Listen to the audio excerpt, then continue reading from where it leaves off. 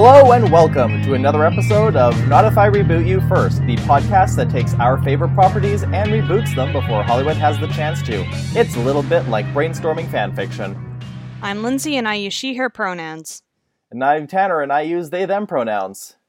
So, today's episode is my episode for 90s month. Let's see, what's that one Shakespeare quote from Romeo and Juliet? Would a rose by any other name smell less sweet? No. Names are inherent in the olfactory capabilities of the human nose. Well, anyway, today's episode will be dealing a lot with roses. Oh? Yeah, because we're talking about an anime from the 90s that had a lot of yonic symbolism. Oh, is this... it's that anime with all the lesbians and the race cars. It's Utena! It's Speed Racer. It's Revolutionary Girl Utena. We're going to adapt it into a somewhat modernized CW teen drama. How modernized do we want to get necessarily? Because I have not seen all or most of it. I've only seen bits and pieces. But it seems to be in this kind of like outside of time liminal area. Yeah, time is very out of joint with it. So in terms of modernization, I think it's more just a bit more blind casting when it comes to the rest of the characters beyond Anthe and Akio. Oh, so when you mean modernized, you mean not a bunch of pale people? Yeah. No, okay. But yeah, time is out of joint, to take another Shakespeare quote, when it comes to Utena. Isn't their school, like, in the sky? I think in the movie version, but even then, the TV show, the anime show was weird. It's all weird. I very much got the sense that Utena was not about logic and more about aesthetic. There was a lot of aesthetic going on, and feelings! I'm trapped in a race car of emotion. Well, to be fair, a lot of teenagers probably feel that way about all of their emotions just going round. Yeah, here's what I know about Utena. Sword lesbians, yeah, and race car symbolism. More so in the movie. Okay. The race car was shorthand for adulthood. Okay. Because, well, you think about it. You start, like, you get your license, yeah, when you're as young as 16, though in Japan I think it's about 18. Okay. I think they wait a bit longer. And usually your first car is actually something that your parents bought. I don't know why parents go immediately... Well, the more wealthy parents go for the frickin' sports car. Ryan and I just had the Honda Civic. But it is a good Honda Civic. I got a... What did I get? I got a Pontiac. And then after several years, I switched over to a Buick. That's surprisingly not a grandma car. Brown. Yeah, but it's nice looking. It doesn't feel like it's a fucking boat. I've been in Buicks and I've driven a Buick. This is true. I do wonder if my Buick is as indestructible as the one that shows up in the Stephanie Plum novels, which we will get to, I'm sure. Yes. But anyway, yeah, lots of car symbolism as a shorthand for adulthood, because you don't really get access to cars until you're, like, late in your teens into your adulthood, because by the time you're an adult, you can actually afford to buy a car, theoretically. So what vehicle symbolizes adolescence? They use a lot of sports cars and race cars, but when you think about it, they go very fast, and everything just seems to, like, come at you real fast when you're a teenager. I am really Because you've got a fast car, yeah, and I want to take it to anywhere. Oh my god. We could just start writing out the soundtrack for this, because you know CW loves using its licensed music. Oh, yeah. If we put that song in there, this show is going to, like, time travel back and air on the WB. Yes, it will. So, we should actually describe, or at least attempt to describe, what the plot of Utena is. You describe it, because I've already laid out all my background knowledge. Okay, I've actually seen it twice, like the TV show. I've read parts of the manga, because it's actually rather hard to track down, and I only got, like, the 2-volume bind-up, like, 2 Christmases ago. And then there's the movie, which I have seen, and it's a very condensed version of everything that the B-Papas wanted to say. Utena abridged. Yeah. basically. So the very general plot that is common across all three media is you have a young teenage girl named Utena Tenjo. She's 14 years old. When she was a little girl, she lost her parents and was very sad and got rescued by a handsome prince, her rose prince, the prince who smells of white roses, who comforted her, and he gave her a signet ring with a rose symbol on it and told her that when she was older she could come and find him. And Utena was so inspired by this prince that she decided to become a prince herself. It's a bit better explained in the manga, but basically Utena decides to go to Otori Academy because it also has a lot of rose symbolism there. She enrolls as a junior high student, and she Hang on, so your choice of school based solely on the scent of your childhood crush. Yeah. Okay, that's actually anime as hell, so. Yeah. I mean, the entire plot of Samurai Champloo revolved around finding the samurai who smelled of sunflowers. Why does sniffing play such a huge role in so many anime? I don't know. Like, I want to say it's because scent is a very evocative sense that you have, but it's still weird. I don't know, the most notable thing I've smelled recently was at work. I was stocking shelves, and I noticed how much sesame seeds smell like peanut butter. Huh. Yeah, it's weird. I've been smelling the secondhand smoke of all the construction people around my store. That's enjoyable. Less fun. Yeah.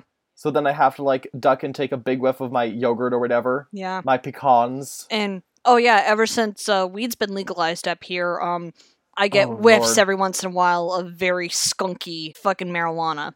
It's like, your choice, your body, all this sort of stuff. I still think that weed smells gross. If you're at the point where you yourself smell like the dispensary, you may have taken too much. Mm-hmm. And it's starting to impact my ability to buy alcohol because there's a dispensary that opened up, like, not even a block away from one of my wine stores. So now they've just, like, blanket carding everybody. But you're still of age. You can still I know, buy the wine. but look at me. Okay, the listeners can't look at me, but honestly, I look like I might be, a bit younger than I actually am. We've discussed your Schrodinger's age not too long ago, but here's an additional example. You do sometimes look like a 16-year-old trying to pass for a 30-year-old. I have been mistaken for 14. I once had someone look at me while I had a full beard and ask me if I planned on going to university after high school.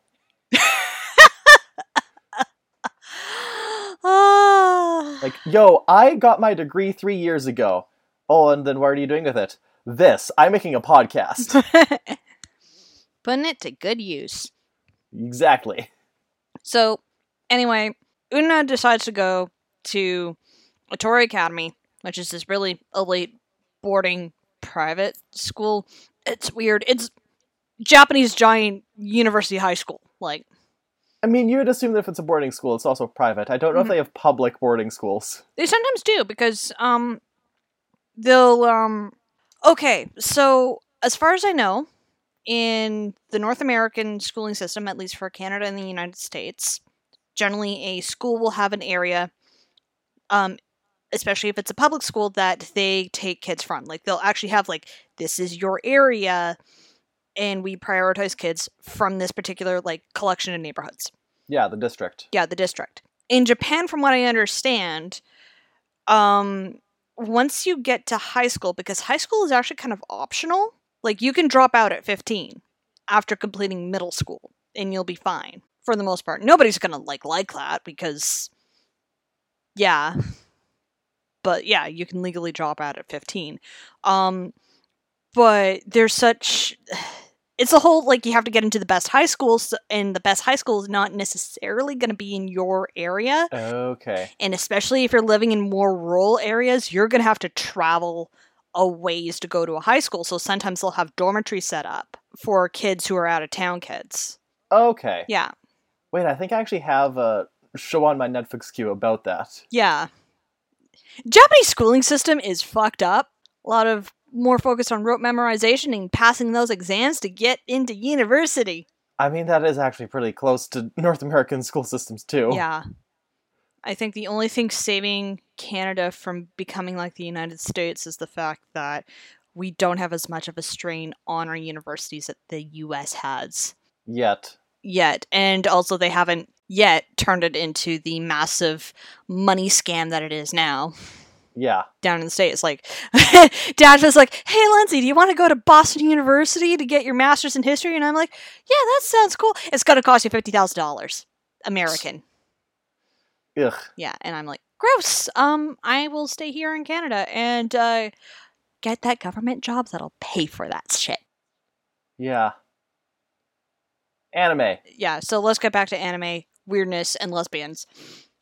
Because the big thing that happens in episode 1 is Utena meets Anthy Himamiya, who is the Rose Bride. Yeah, she's hanging out with a bunch of pricks who want to own her, and she's basically, like, totally submissive. And Utena is like, I'm gonna rescue from that by fighting all of these people with swords, with magical swords. And we get Japanese rock opera during her transformation sequence, because, oh yeah, this is a magical girl anime. Yay. So, yeah, she gets a transformation, but it's mostly, like, just to make her pre-existing uniform more frilly. Oh, yeah, Utena rebels against the school by wearing a boy's uniform. That's, like, her first conflict with this one teacher, who's more of a running gag, really. She's always like, Miss Tenjo, why are you not in the girl's uniform? And Utena's like, there's nothing in the rules here that says that I have to wear the girl's uniform. Also, now I have pockets. Besides, I am going to be a prince. Yeah. But then she comes in at a magical girl and proves that even a prince can wear a skirt. She doesn't wear a skirt. Oh, there's no skirt in her magical girl outfit? Not really. It's more like frills on the bottom of her coat, some extra stuff going on, and bicycle shorts. Why bicycle shorts? It was a thing. Anyway, everybody has wildly different colored hair. It's anime. It's anime, just roll with it. I don't know how we translate that to live action. We'll find a way. I mean, we found a way with Sailor Moon. Mm-hmm. Theoretically, even though this was literally all in our head. Mm-hmm. Most of the plot for the first season, it's dueling the student council. So you meet Seonji, who was the original guy who had won, in quotation marks, Anthy. He's got green hair. He's a real prick. And he eventually gets kicked out, but then sneaks back. There's like a episode about that, where he's living under the bed of Wakaba, who's Utena's friend. It's fucking hilarious. And also, for any older school anime fans out there, the guy who voiced Seonji was also the first voice for James from Pokemon. Oh boy. Yeah. James's dub voice is a mood. Yes, it is. So after Seonji is Miki, who's actually pretty nice. He's got a twin sister who is, the bad girl. Miki is himself, like, he's a very accomplished musician, accomplished fencer. He's the smartest kid in school. And his sister is the very rebellious one who's got a lot of issues, and their parents are divorced, lots of background stuff. Then the next one is Juri, and she got stuck in a weird love triangle. Juri's in love with a girl named Shiori. Okay, lesbians, good. Yeah, well, it's not exactly the most mutually healthy one, because Shiori has a really bad inferiority complex, because Juri's the captain of the fencing team. She's like queen bee of the school. Well, not so much queen bee, that's more like Nanami. Juri would be more like that really cool ice princess that you wish you could be, but you'll never be her. And I wish I was head bitch in charge. Yeah. But the thing is, Shiori gets it into her head that Juri is only her friend out of pity. Oh. Yeah. And then there's another guy named Ruka who used to be the fencing team captain, but had to leave school for a while due to an illness. And Shiori had a crush on him. Again, super inferiority complex going on, like, holy shit, you need to see a therapist. And yeah, there's that. And then there's Toga, who is student council president. He's got red hair. He's the older brother to Nanami, who is the trying to be head bitch in charge. So, And kind of has a thing for Utena. And he's kind of like trying to be that prince archetype, but doesn't quite make it. So yeah, that's season 1. Season 2 is the Black Rose Duelist arc, where this pink-haired psychologist shows up, named Mikagi. And all of a sudden, Utena gets challenged to duels by various people who are wearing... Okay, so part of the duel is you win by knocking off a rose that's pinned to the opponent's chest. okay. So most of these roses are colored the same color as the people's hair. So Seonji's got green, Mickey's got blue, Juri's got orange, and Toga's got red. And Utena's is actually white, but that's for different reasons. Is it because she's pure? But also, white roses symbolize, like, innocence Yeah, so she's pure. and newness. Just look up Language of Flowers. There's a whole section dedicated to fucking roses. Okay, I'm gonna do that right now. Yeah. So, the Black Rose Duelists wear black roses. And they tend to be people who have very deep psychological issues. White roses, the pure color of purity, chastity, and innocence. An ideal accompaniment to a first-time bride walking down the aisle. Great. So exactly what I was suggesting. Yeah, I was trying to avoid that, but okay. What does it say about green roses? Do green roses even exist? Green roses of the color of opulence and fertility. Mmm. Opulence. You earn everything. Yeah. Black roses are the color of death and farewell. Yeah. Like a blue rose remains elusive, what we know as black roses are actually really dark red roses, convey the death of a feeling or idea. Sending black roses to someone indicates the death of the relationship. Ooh. So, what up? We're the shitty ex-boyfriends with swords. Yeah. Well, the first Black Rose Duelist is a girl named Kanae, who is the fiancée to Akio. And she's got a wicked stepmother, and it's revealed very early on that Akio is stepping her stepmom. Excuse me? Oh, yeah. We're getting into some soap opera territory. Oh boy, Akio has her entire whole page devoted to her for... Oh, no, Akio's a dude. Yeah. Okay. Still. Oh, yeah. This guy, he's one of the worst villains in fucking anime. Like, he has his own page dedicated to him on TV Tropes. Mm-hmm. Because you see, he is as bad and as iconic as goddamn Griffith from Berserk. Is Griffith the main character or the one everyone hates? The one everybody hates. Okay, White hair I've never done a Berserk. Okay. I've actually seen a couple of the movies. The quality went downhill after, like, 2017. Oh boy. Doesn't Berserk have, like, an egg waifu? Yeah. It's weird. But, honestly, Berserk is about as grimdark as you can get with fantasy, so whatever. Of course all of these Rose Duelists are part of the student council. Mm-hmm. Oh, yeah, there's another Rose Duelist I forgot to mention. Nanami! She's Toga's younger sister. She, I guess her best comparison would be Cheryl from fucking Riverdale. Like, Cheryl and how she wants to be. Or maybe not Cheryl. In fact, maybe Heather Chandler. She is trying to be a Heather Chandler. She's even got a couple of lackeys with her. She does the haughty high-class woman laugh that any anime fan will know automatically. Mm-hmm. And her color is yellow. And yellow roses symbolize jealousy. Oh, okay. Yeah. So she is a jealous bitch. So, anyway, Black Rose Duelist. There's Kanae, who's seriously fucked up, gets even more fucked up, might have been poisoned by Akio, and died. Yeah, she doesn't get a good resolution. Okay. There's Wakaba, who is the normal friend and confidant to Utena, who, like Shiori, has a bit of an inferiority complex. She kind of half-jokingly said that her mom used to call her the Onion Princess, and this is a bit of a Japanese word thing and reference thing, because onion... She has layers! Yeah, there's layers. Being called an onion in Japan is kind of like being called kind of like, It's okay. You smell. Yeah. It all comes back to the nose. You It's not smell this quite- person and you cry. It's not quite an insult, but it's not a compliment. And yeah, she's always felt second best. So yeah, Mikage feeds on that. She duels Utena. It's actually one of the more brutal fights too. Like, this is where the combat, even with the limited animation, gets fucking dirty. And oh yeah, I should mention that fencing used to be like a really, really dirty sport. If you ever see like an Olympic fencing event, if anyone ever deigns to actually watch most of the Olympics, you will notice a thing when fencers, do their thing.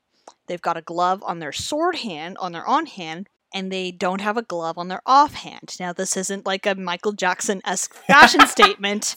This is because back in the day, when everybody was wearing gloves all the fucking time, people could straight up grab another person's sword to hold them and then start stabbing. Oh, wow. Yeah. That's why they don't allow gloves for your offhand. Wait, I'm sorry. What difference does the glove make? I'm confused. Because it's padded, and like these swords tend to be like thinner, so you're not gonna like. It's not like trying to grab a claymore or whatever. You're grabbing like a rapier. Yeah. Yeah. So if you have a glove, you could theoretically grab it, hold that person, or basically like take that sword away from that person, and then start repeatedly stabbing them. Oh, okay, I gotcha. Yeah. That's why in competition you're not allowed to wear a glove on your offhand. Because it's technically not an illegal move either. As I said, fencing is a fucking dirty sport. Utena goes to the Olympics and just straight up stabs her opponent. They're like, what the hell? And she's like, it's not in the real book. Yeah, and like... Just like how it says I'm allowed to wear pants. Like, there's old fencing manuals from back in the day that also demonstrated, like, actual, like, punches and kicks that you could do while also dueling someone. It was a full contact sport. So yeah. Anyway, Wakaba and Utena's duel is fucking brutal. Eventually, Utena duels Mikage, and like the main through line is this mystery over the building that Mikage has set up his office in, and where he does like these breaking speeches to people about how they're worthless, but there's a way to get back at the people who have made you feel bad. It's not your fault, it's their fault. And then stab you with the black rose to turn you into zombie, kinda. Why are there zombies now? Well, not really zombies, it's more like mind control. Okay. Yeah. Anyway, this office, according to school lore, burned down like 20 years ago in a fire, and everybody in there died. So there's flashbacks to what happened pre-fire. And yeah, again, time is at a joint. Lindsay, this whole premise is a blur. I think the only thing I've been able to add to my understanding of sword lesbian anime is that the guy is banging his stepmom. No, future stepmother-in-law. Oh, okay. Yeah. Okay, that's... Akio is That's still engaged to Kanae. Okay. Her dad is the actual guy in charge of Otori Academy, but is sick, so Akio is in charge. But he is married to a different woman than her mother, so she's got a stepmom. And Akio is banging her stepmom. No, that's still messed up. Yeah. Akio bangs everything. Akio is like a walking porn machine. Like, yeah, it's... Oh, God, he's gross. Bang students! Thanks, Japan. Thank God. Okay, I will say this. When they actually get to Akio romancing the students, it's framed as being gross. Good. Yeah. This is not good. This is very rapey. This is very bad. He is the villain. They make it very clear. Also, he wears red. In one of his early, like, when you actually get to see and he interacts with Utena, he mentions that the kanji for his name is the same for the Japanese name for the planet Venus, which is also known as the Morning Star, which is also called Lucifer. Great job. Symbolism. Symbolism! Gee, what the fuck, genius! As I said, the show is not Or I should have said earlier, the symbolism in the show is not subtle. I mean, there's a lot of phallic stuff with the swords, and there's a giant-ass tower that kind of looks like a penis. They just took it directly from the Little Mermaid VHS cover. Yeah. And then, of course, there's the flowers, and flowers are yonic symbols, and for those who don't know what the fuck yonic means, it means vagina. Hey Siri, what's my name? Your name is Alex, but you've asked me to call you vagina, vagina, vagina, vagina, vagina, vagina. Hang on, my Siri went off. Oh no! Don't worry, I told her it's okay. Yeah. So, eventually the Black Rose Duelists arc winds up, then it's finally like, Utena faces Akio. It's called the Akio arc. Everything's coming together. It's all final. High drama. I won't spoil it. It ends in a weird way, but honestly... High drama, hydraulics, everyone gets hugged and turns into a car. Again, that's the movie version. The TV version was different. There's still a lot of cars, though. The brief clips of the movie version was the only thing I've experienced. Okay. Not fair. As far as I'm concerned, this is Lesbian Sword Speed Racer. Look, if you want, there are full episodes with, at the very least, most of them will have English subtitles available on YouTube. Last time I checked. I did actually, while you were explaining some of this stuff, I was trying to find a picture of Utena's transformed form. Because I was like, does it really have, like, bicycle shorts and whatnot? And it does. But I was like, I couldn't find pictures, so I looked for videos. Of course, all the videos are like, Utena transforms into a car? It's like clickbait. It's like, dermatologist hate her. She's a car. Yeah. Honestly, if anyone has more of, like, an actual magical girl, well, she doesn't actually have a transformation, but she actually has a getup. It's Anthe. Right, okay, that was the other thing. So I finally did find a picture. It is from the movie, but it's like the first duel that she has against green fuck. Seonji. Jedi. What was his name? Seonji. Okay, Seonji, not Jedi. Wait, did that voice actor also voice Jedi? I don't know. All I know is that Jedi had green hair, and this guy also had green hair. Yeah. A lot of green hair back in the day. Yo, Jedi at least was, like, when he was trying to seduce Molly, he was, like, romantic, and he was like, you like me? I like you. Let's like each other. Yeah. Seonji is like, I'm gonna creepily rub my hand all over your face. I'm full-on tonguing your hair. Yeah, he's, possessive. How does that hair taste? Does it taste like flowers?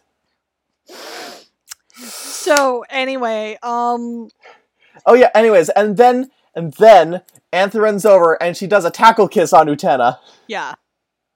Yeah. And then she glows and does a full-on, like, back bend, and Utena pulls a sword out of her cleavage while getting that hot new magical girl weave job. Oh, yeah. As I said, this is very strange. This is a very strange episode, or strange series. This is extremely anime. Yeah. Actually, the manga, very tame. Apparently, okay, so it was written and drawn by a woman. The same woman who actually came up with a lot of the concept art. But apparently the editors were, like, all over her going, like, you can't make this too sexual, you can't make this too sexy, you can't have too much lesbian. And she's like, could you leave me alone? And then the anime production team, lesbians everywhere. Super sexy stuff. Let's go, lesbians! Straight up nakedness, straight up, okay, they actually don't show, like, the sex, but it's obvious. It's obvious when you see it. Let's go, lesbians, let's go! I'm trying to remember who the big director for Revolutionary Girl Utena was, because certain fans will know about one Kunihiko Ikuhara. He cut his teeth as a director for Sailor Moon. He also worked on Penguin Drum. Penguin. Yeah. I appreciate you saw Penguin Drum and assumed it must have been like a Japanese word and tried to pronounce it as such. Yeah. Penguin Drum. Ikuhara's whole thing is that he thinks that lesbian relationships are much more pure than every other potential human pairing out there. because it doesn't have the inherent power imbalance that happens when you add men. I mean, let's not cut corners. There are plenty of lesbian sapphic romances that do have bad Power issues. power dynamics. Yeah. And like that can happen just as easily as it could with a male-male romance or heterosexual romance. Or whatever. But I also get what you're saying. Yeah. It just appears a lot more pure than everything else. But yeah, Ikuhara he's all over Yuri shit. Anyway, the big point is, how do we get this onto the CW? Well, given that Riverdale has apparently gone completely off the rails, you can totally get away with this. Yo, what if Riverdale, but instead of waiting until season 3 for things to go full supernatural, we do it in the first 20 minutes? Yeah. Like, okay, we do have to distinguish the sort of supernatural elements that we are talking about. It has a more magical realism feel. Like, magical shit happens, but nobody really talks about it. Half of Latin American literature. Yeah.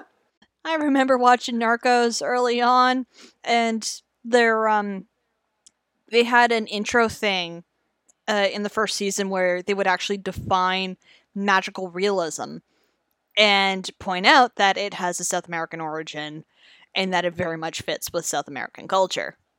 Okay. So, what I'm saying with magical realism and Utena is that while it is a very trippy show, we don't need to get into the minutiae of how the lore and magic of this world works. Everybody in Otori Academy treats the school and treats everything going on around them as if this is normal. So yeah, like Riverdale. Yeah. Except not slow burn. We just head dive into, oh yeah, there's this weird dueling ring that is locked behind a gate and is at the top of a giant-ass tree. I don't know how we build that set.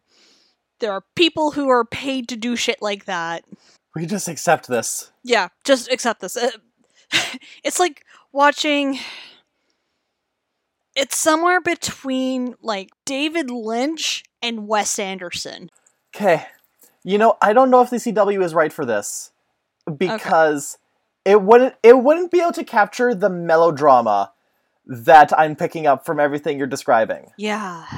I feel like you would almost want to go to HBO, I feel. Yeah, because they would also have the budget for this. Yeah, like, if you took this to the CW, it would be Gossip Girl with swords and lesbians. Yeah, to be honest. Like, I thought CW because it's all about teenagers, and where else do you put a teen drama but the CW? No, stick it on HBO, because, listen, all the teens have either their own HBO Go accounts or their parents' HBO Go accounts. Yeah. So they can watch the sexy robot cowboys. Mm-hmm. My favorite teen drama, Westworld. What else? Or Showtime. Yeah? Showtime and or Stars. Mm-hmm. Which one had Lost Girl? Or was that on... No, that was on Space, wasn't it? Yeah. Okay, I will say, Space and has surprisingly good TV shows. Lesbians in space! You just had to do that. Then again, I would totally pay to watch a sci-fi show about pretty much all queer women in space. Wasn't it Russia who said that they were planning on an all-female trip to space so that the mission wouldn't be delayed due to people having sex with each other? I wouldn't be surprised. That is very Russian logic. Let's have that sitcom. Oh my god, make it even better. Actually hire Russian actresses and then everything is subtitled. Because honestly, most people can't pull a Russian accent. Like, I know that my Slavic accent is actually more Ukrainian in Russian. And I can only do that for so long. And we are English speakers, and rolling our R's is not something that comes naturally to us. We roll up the rim to win. No, that's basically how we do in Canada.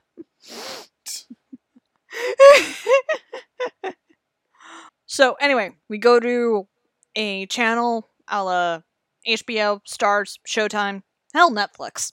Yeah. It's still not yet. I mean, Netflix is a given for anything we suggest on here. Yeah. It is the channel of last resort. or the platform of last resort. Yep. When in doubt, Netflix. So it's going to be live action. I don't know how we really translate the different hair colors because anime, and there's always been a problem with live action anime adaptations. Just get some good quality wigs. Yeah. And maybe just like save the wild hair colors for the actual fights. Oh yeah, the transfer. I mean, it's like a Precure thing. Mm-hmm. Which I'm only just starting to get into Precure, but I've watched like half-hour long henshin compilations. And there's plenty where it's like they have a fairly normal hairstyle. Like even if it's green, it's like a muted green, and then when they transform, it just goes full neon. Yeah, that would work. And like the early concept art. Or actually, here's something that hones a bit closer in the Sailor Moon live action, like the actual live action they already made. All the girls had normal hair colors until they transformed. Mm-hmm. And like I was thinking, some of the early concept art and official art actually for Utena back when it was still in the manga phase, the mangaka had drawn Utena with like strawberry blonde hair and hazel eyes and like, you know, naturally occurring hair colors. Instead of those terrifying blue eyes that are boring into my soul. It's not that bad. Like, if they're like a cat's eyes. If she opened them at night, you could see her across the room. Okay, maybe. Again, this is 90s anime, and it's super aesthetic. It's like up there with Sailor Moon in terms of synthwave aesthetic. Vaporwave Utena. Anyway, I say get mostly teenage actors, and make sure to have a good fencing master on set. And maybe even go into like the different potential styles that they could use. Because there are a couple different ways of doing this, and like there, in actual fencing, there's 3 different sword types that they use: épée, foil, and saber. Now they don't look all that different from the layman's eyes, but they are different. They have different weights, and they have different target areas. Yada yada yada. Mm-hmm. I have read way too much about fencing. I kind of want to get into it. I don't know where to go though. Just Google fencing in your area. Yeah. I am that sounded almost like a phone sex line. Oh god. Hot single fencers are looking to duel in your area. I might find a hot single fencer looking to duel in my area. That's what you should just change your Tinder bio to. I am a single young woman looking for another single young woman to duel for the heart of a third single young woman. Yes. Someday we shall talk about Julie Daubigny Lamonpan. He's kind of like... Is she dueling single fences in her area? She was a French duelist and opera singer and adventuress. And so yes. She was definitely bi. One of her first conquests was a young lady. And apparently this young lady's parents were so upset about this relationship because Julie was a La Gasp opera singer and an actor. Oh no. So they put this girl Look at that scandalous lung capacity. Yeah. So anyway, they put this girl into a convent, and Julie's like, I will rescue you, my love! So she goes to the convent, fakes her way in, like, she pretends to be a novice, and then finds a girlfriend. An older nun had recently died, so they put that nun's body into girlfriend's cell. Then they set it on fire and escape. Right! You have told me about this story. Yeah, because she eventually, like, another of her conquests was the fucking Duke of Bavaria? And apparently she could get away with all of this because she was under the patronage of his gayness, Philippe Duc d'Orléans, the younger brother to Louis XIV. Good for her! Yeah! Oh my god. Oh, Philippe. He's one of my favorite royals of all time. Brilliant soldier, flamingly gay, came out to his mother and older brother at a ball when he dressed up as a shepherdess. Okay, so for the adaptation, I'm trying to think of casting stuff. Yeah. And I know we said less pale people, but I was just trying to think of people. You listed all the characters. I'm sure you have better ideas. I'm just trying to think of people who might match the aesthetic. Liana Ramirez, who's on the current Power Ranger season, Beast Morphers, and she plays one of the bad guys. Okay. And goddamn, if Blaze and Roxy do not become the next queer icons in the Power Rangers fandom, then someone messed up. So I've got no idea who she could play, but I feel like she matches her acting, especially when she's acting a bad guy, and just the way she carries herself would very much match one of the characters. Yeah, she's got just from the pictures, I would almost say Nanami.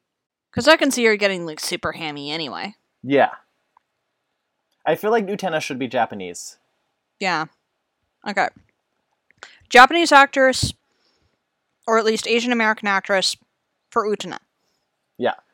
Like, most of these are going to be unknowns. Yeah. Like, even Liana is an unknown because she's in Power Rangers. Yeah. You don't break out of Power Rangers that easily. Yeah, if you're in Power Rangers, you're an officially and an unknown, not just a theoretical unknown. You're definitely an unknown. Yeah. East Indian actors for Anthe and Akio. Okay. Yeah. Are they related? Yeah, they're brother and sister. Okay. It's a big thing in the story. Trust me. You probably mentioned that and it just went right past my head because of everything else I was trying to ingest at the time. Well, if I forgot to mention that, Anthe is also Akio's younger sister, and oh boy, their relationship is twisted. I can imagine. Seonji, I think reserve a white guy for that. Who's the actress who plays Billy on Stranger Things? Oh, Dacre Montgomery. Yeah. Like, I don't know if he would do, like, a Stars TV show, but, like, yeah.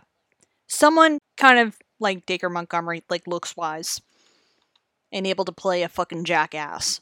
The big thing, too, with these characters is that they look simple on the outside, but inside there's a lot of shit going on. And, oh yeah, there's another thing I totally forgot. So, like, there's little vignettes throughout the series by these, 3 girls. We don't actually see them. We see their shadows. They're called the Shadow Girls. Eiko, Biko, Siko. And they put on kind of little, like, morality plays, I guess, that describe what's going on in a very metaphorical sense. And what the actual theme is. And because one of the big things that Revolutionary Girl Utena tackles, it's character archetypes and fairy tales and how it's based. The big thing is to tackle the Madonna horror complex, but through like the lens of a fairy tale. So princes, princesses, witches, all that sort of stuff. So, like, with the Shadow Girls, if that gets kept, and I would like it to be kept because they're also a great source of comic relief, whoever they get to voice these girls doesn't really matter. It's more like the CGI or the animation of these shadow plays going on. I am making weird hand gestures, but yeah, it's cool. Yeah. It's a cool feature. All right. I'm sorry, I don't have much to add because you're the Uten expert. Yeah, and I don't really have actors in mind. I do want this to be as non-white in quotation marks as possible because, like, Japan is weird. And we don't really have to go into specifics on where Otori Academy is because it's in a weird liminal space anyway. Yeah. It's in its own dimension. Don't think about it. It's like how Night Vale is in a nebulous southwestern area of the United States. Yep. Keep roses. Keep the roses everywhere. The school's big and fancy. I don't know if you have to, like, rent out a university campus for parts of this, but do it. Or half of a town in Italy. It all have to be, like, miniature sets for the establishing shots. Yeah. Yeah. Yeah, we're gonna have to go HBO because this is gonna require a budget. I'm not saying that CW shows don't have a budget, but, they don't work with a lot of, really big establishing shots. Mm-hmm. And yeah, because I don't want to spoil too much about Utena, I want people to go out, seek it, watch it. It is a classic. It is a staple of anime. It was one of the best shows of the shoujo genre before it got shoved out by fucking male power fantasy isekai. Yeah. There needs to be an anime that just completely destroys, like, well, I'm sure there have been plenty of deconstructions, but, like, they're deconstructing the wrong thing. Yeah, like... It needs to be a parodic deconstruction. Yeah. Something that absolutely lambasts all these power fantasies. Just call it Horny and Alone in Another Dimension. And then just have, like, a reconstruction where you do things right. Yep. Yep. And then, I don't know, just do shit differently. Like, why does it always have to be JRPGs? If you still want to do video game mechanics, how about an isekai that's inspired by Myst? Where you're alone on an island with some weird books, and you have no context for what the fuck is going on. You have to piece together the context. At least it's my understanding of Myst. All I know is Myst is a lot. Mm-hmm. A good a lot, but a lot. Yeah. Alright, so reaching that point, is there anything else that you can think of to add to Game of Roses? That's 2 on the nose. Basically, I want the producers and the writer... I want as many women and POC and non-binary, everything. I want the writing room and the directing staff and I want everybody to be as diverse as possible. Actually, yes, because let's talk about gender. Let's talk about who Utena is, demi-girl at most. Yeah. And, like, I would not trust this series in the hands of a cis straight man. Yeah, especially one who doesn't have... Like, okay, we have the advantage of being steeped in anime for the past 20 years of our lives. Mm-hmm. Already we know that gender is weird in anime. The Japanese are okay with certain things that we're not okay here, but they're also not okay with certain things that we're okay with over here. Yeah. Yeah. Fucking, you can't get any gender reassignment operations without being sterilized. What the fuck? Yeah, and they don't allow for gay marriage, but they will allow more okay with men stuff because they're used to it. They temporarily made homosexuality illegal in the 1800s, but then repealed that law because, again, they're way more okay with it than we in the West ever were. But it's like they're used to it, but they also fetishize it. Yeah. Like their guy on guy is hot is our girl on girl is hot. Yeah. And even if it's legal, a majority of the population isn't going to see it as anything other than, like, they're not going to see it as a legitimate relationship. Yeah. Especially female-female relationships. Like, they're tolerant of high school girls having a relationship with each other, but the general understanding is that you grow out of it. It's childish. Yeah, it's considered childish. Once you find a man, you'll be fine.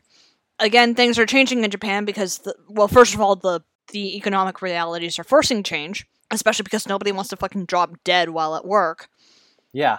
You know, that could even be something about how that's, like, seen as childish, the female-female relationships. Mm-hmm. That could be something that's brought up in the series. Yeah.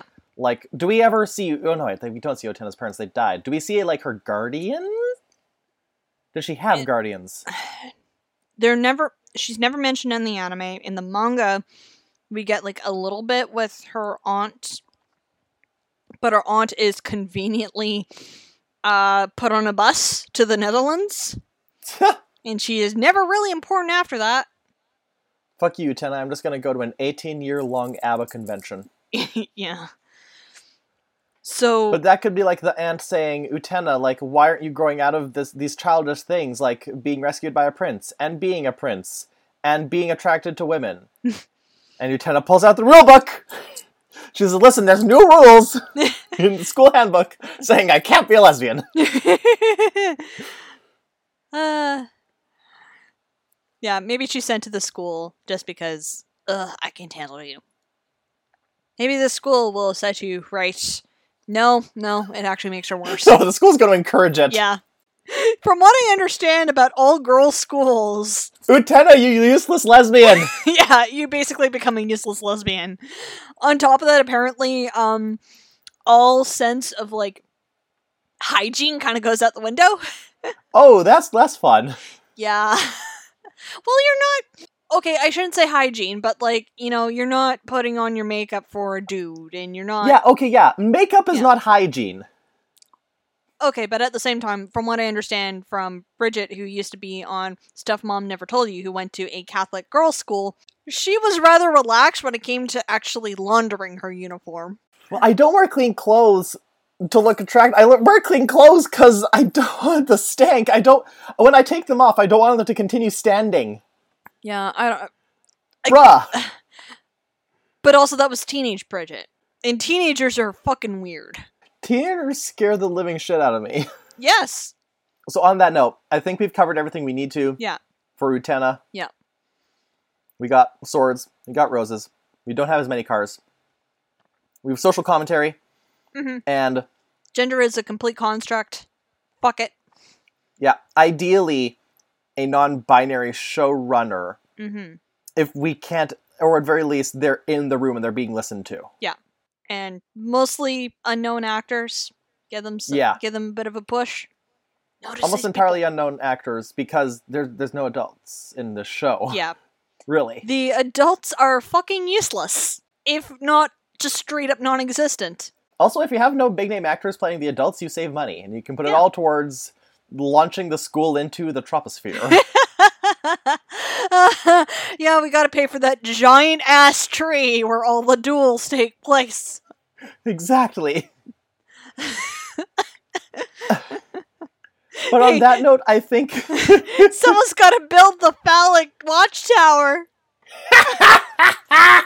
Okay, I'm gonna go build the phallic watchtower, and while I'm away doing that, let's listen to a quick friendship promo. Hi, I'm Caitlin. And I'm Joe. Sugar We're Going Down podcasting is exactly what it sounds like. Each week, we get a random Fall Out Boy song and discuss it in various ways, such as... what are its merits musically? Is it a bop? Does it have chugs? Its lyrical complexity. Sometimes Pete writes a triple entendre, and sometimes he doesn't even finish the first entendre. Does the video make any goddamn sense, though? Usually no. How gay does it make us feel? Usually a lot of gay. Subscribe on Apple Podcasts or your personal podcatcher of choice and get a new episode every Wednesday until it kills us. Caitlin, is this more than you bargained for yet? Honestly, it already is.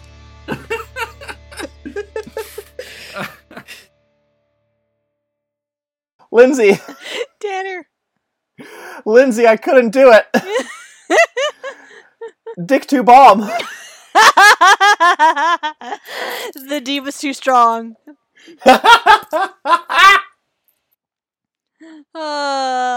We are 26 years old!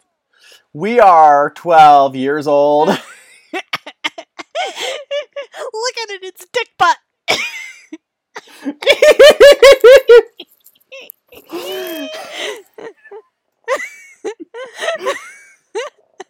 Okay, before we degenerate any further...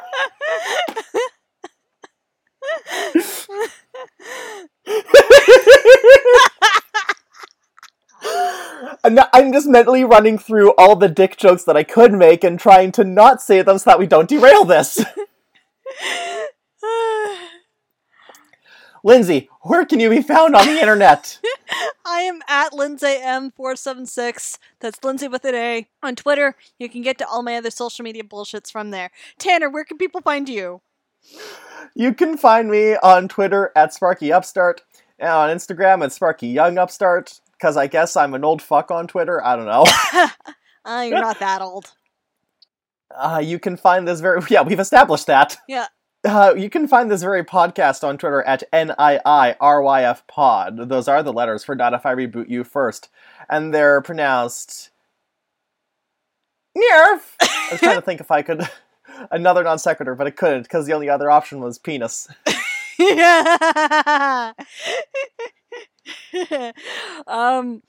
And you can find this podcast at Not If I Reboot You First on Instagram. The hashtag is NIIRYF, which is also pronounced Yonic. Perfect. And we have a Patreon. Oh, yeah. Yeah. Go support us there. Hi, Charlie. Hi, Charlie. You're the best around. No one's ever going to bring you down. I feel like Charlie likes Utena. It seems like it's something up their alley. Yep. This one's for you, Charlie! I even created pin boards for Utena and Anthe. Nice. Also on our Patreon, if you're at $1 level, you'll get the shout out like Charlie. But if you're at the $5 level, then you can also get bonus episodes, which we're going to be recording shortly, we think. Yeah. And you can look at the new poll, which is up now. You can also email this very podcast at notifirebootyouFirst@gmail.com. You can send us your questions, your comments, your critiques, your favorite car models. What color roses would you use in a duel? If you're a single female duelist if you're a single female fencer looking for duels in your area, let us know. Call me. Or guest on the podcast. So until then, we'll see you all next week, but not if we reboot you first. Bye. Bye!